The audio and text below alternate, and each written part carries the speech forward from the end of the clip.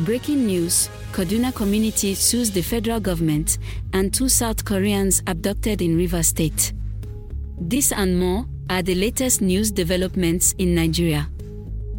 This is a quick summary list of Nigeria's news headlines from News Scroll.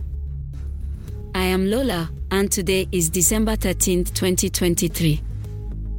Here are top news headlines, filtered from multiple sources. The World Bank has said the federal government may still be paying fuel subsidies, considering that the country's fuel price of 650 naira is currently not cost-reflective. Report by The Nation NG. Number 2, the Lagos State Governor, Babajide Sanwo-Olu, said that his government has so far disbursed over 500 million naira to more than 40 tech startups in the state to push them to scale.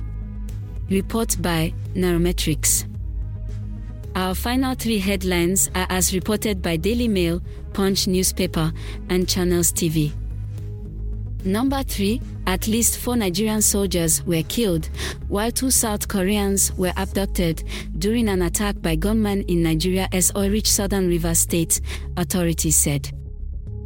4. The people of Tudun Biri in Igabi local government area of Kaduna State have sued the federal government, demanding 33 billion naira for the killing of no fewer than 100 of their kinsmen. 5. The Minister of Aviation and Aerospace Development, Festus Keyamo, has announced plans to enforce compensation for passengers affected by delayed or cancelled flights, effective January 2024. This rounds up the news updates in Nigeria via News Scroll.